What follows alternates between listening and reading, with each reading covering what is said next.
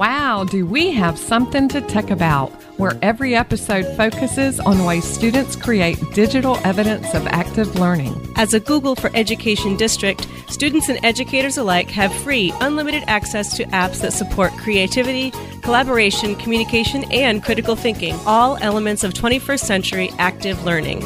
We are Google for Education certified trainers, Drew and Angie, with Something to Tech About. Google Classroom is the virtual hub for students and teachers using Google Apps throughout the school day. Think of it as your go-to space for sharing materials, distributing and grading assignments, providing feedback, as well as a space for students and teachers to ask questions and discuss relevant topics. In today's episode, we will share ways to clean up previous classrooms as well as set up the classrooms you plan to use this year. This is not necessarily a how-to episode, but whether you are a Google Classroom veteran or a newbie, we have something useful for you. 21st century skills. The 4 C's, critical thinking, communication, creativity, and collaboration, are universal skills that will serve students well in any career choice. Technology can help teachers design engaging lessons that incorporate the 4 C's, and technology gets students to put those skills to practice. So, Drew, let's start with cleaning up previous classrooms we may have created in the past. What are your top 3 or 4 things that you think teachers may want to think about as they get ready for the new school year? Okay. Well, first of all, before I jump into that, if teachers have been in this for a while, educators have been using Classroom for a while, you get so much. Your Google Classrooms, all your different calendars, all your assignments, and so forth can really get, just like your Google Drive, get out of control. Yeah, things start to build up in places you don't even realize. So that's why we're kind of offering some tips for cleaning up all of those previous classrooms, because I know myself, I need these tips. With all the demo classes and all the classrooms that I belong to, it's really, really gotten out of hand. So hopefully you can imagine what mine looks like. Sorry to interrupt. But if Drew's is out of hand, mine is a complete mess. So hopefully some of the tips that we're going to talk about today can help you get those cleaned up. And I think probably one of the first things that you want to do is any of the old classroom, Google Classrooms that you do not want to use anymore, is to simply archive them. Or, go ahead. I was going to say how to do that. Even though it's not a how-to episode, if you don't know how, you just find that skinny snowman on the little card of that Google Classroom and be able to archive that. Yes. So archive your old classes. If you have other teachers within any of your Google Classrooms, you may want to uninvite them. Not to be mean or anything, but you're just helping out a friend. Cleaning up things theirs up. You're cleaning theirs up as well. I'm pretty sure they'll get a notification that they're no longer a member or a co-teacher of that class, which is fine. You can always let them know, just cleaning up. What else, Angie? Uninvite, archive. What's next? Well, one thing, if you're not going to archive, you would want to return all the old assignments. Some teachers like to reuse a previous classroom. So they've got it set up just the way they want it. They had a really good semester or a really good year and they want to do the same thing again. Well, in that case, they're going to want to make sure they return all the old assignments that they've used, and they want to remove all the students as well. Unenroll them, yes. Unenroll, yeah, you don't remove them. Google Classroom works with a lot of other apps as well, and sometimes people don't even realize that Google Classroom is associated with it. So every time you create a classroom, you create a calendar, and those can build up as well. So you might want to head over to your Google Calendar and start removing any of those old calendars that have begun, I don't know what the word is. To clutter. I mean, you've got too many calendars, because I can attest to that. Sometimes I'm looking at my Google Calendar thinking, oh my goodness, what did I miss? But it's a post from a classroom that I'm a part of, so it really has nothing to do with me. So if you go in and remove or either hide those class calendars, great way to clean up your clutter on your side.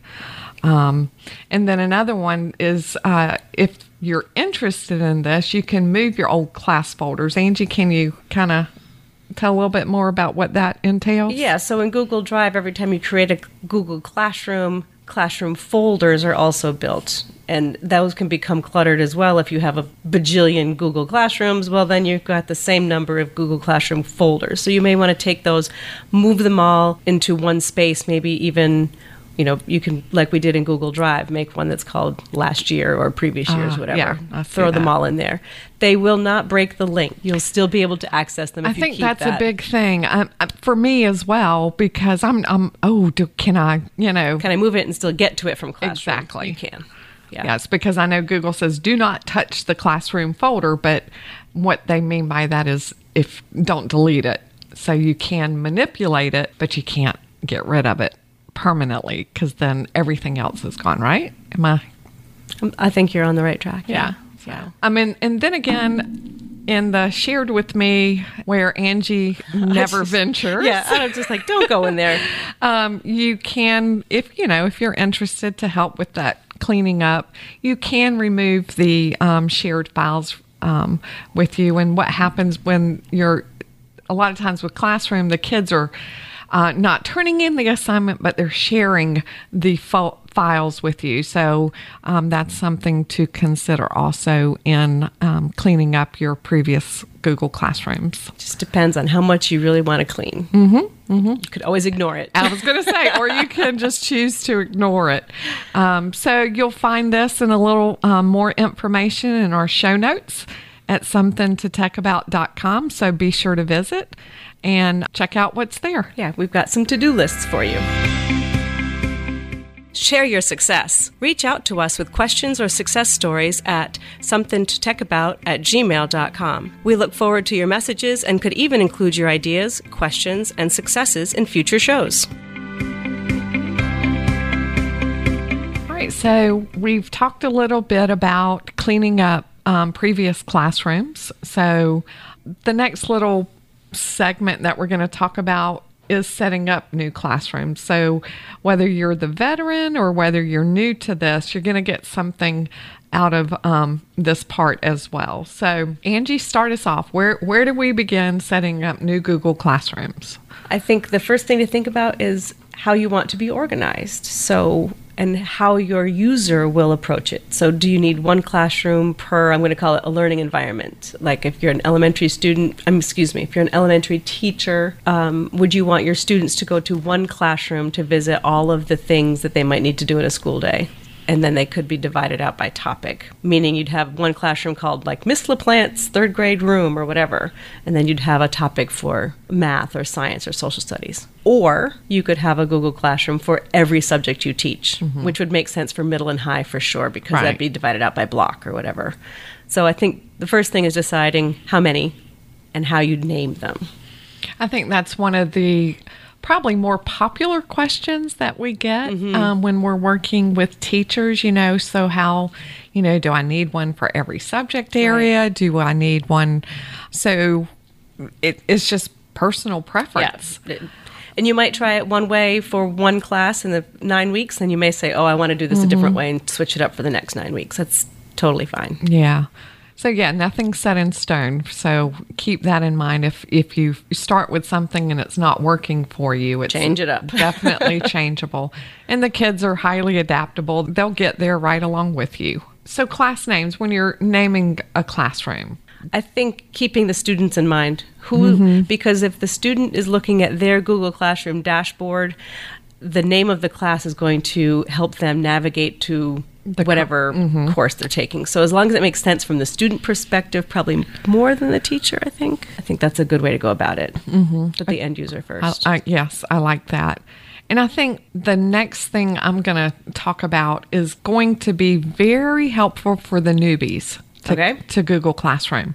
You need to find a coworker and become a student in their Google Classroom. Don't click I'm a student. You're going to click a teacher, but you're going to get the code from a coworker. Yes, to see the student side of the Google Classroom, because that seems to be one of the bigger things that teachers struggle with, because they can't help their students with something because they don't know how to help them. Right, because the screens look completely different from the teacher side versus the student side. So you really want to try to find ways to be proficient in both. And being a student in a coworker's classroom is a really good way to go about that. Yes. I like that idea. Google Classroom is highly editable. The banner for the classroom, they have themes to offer. You can add emojis to your assignments. You can change the colors.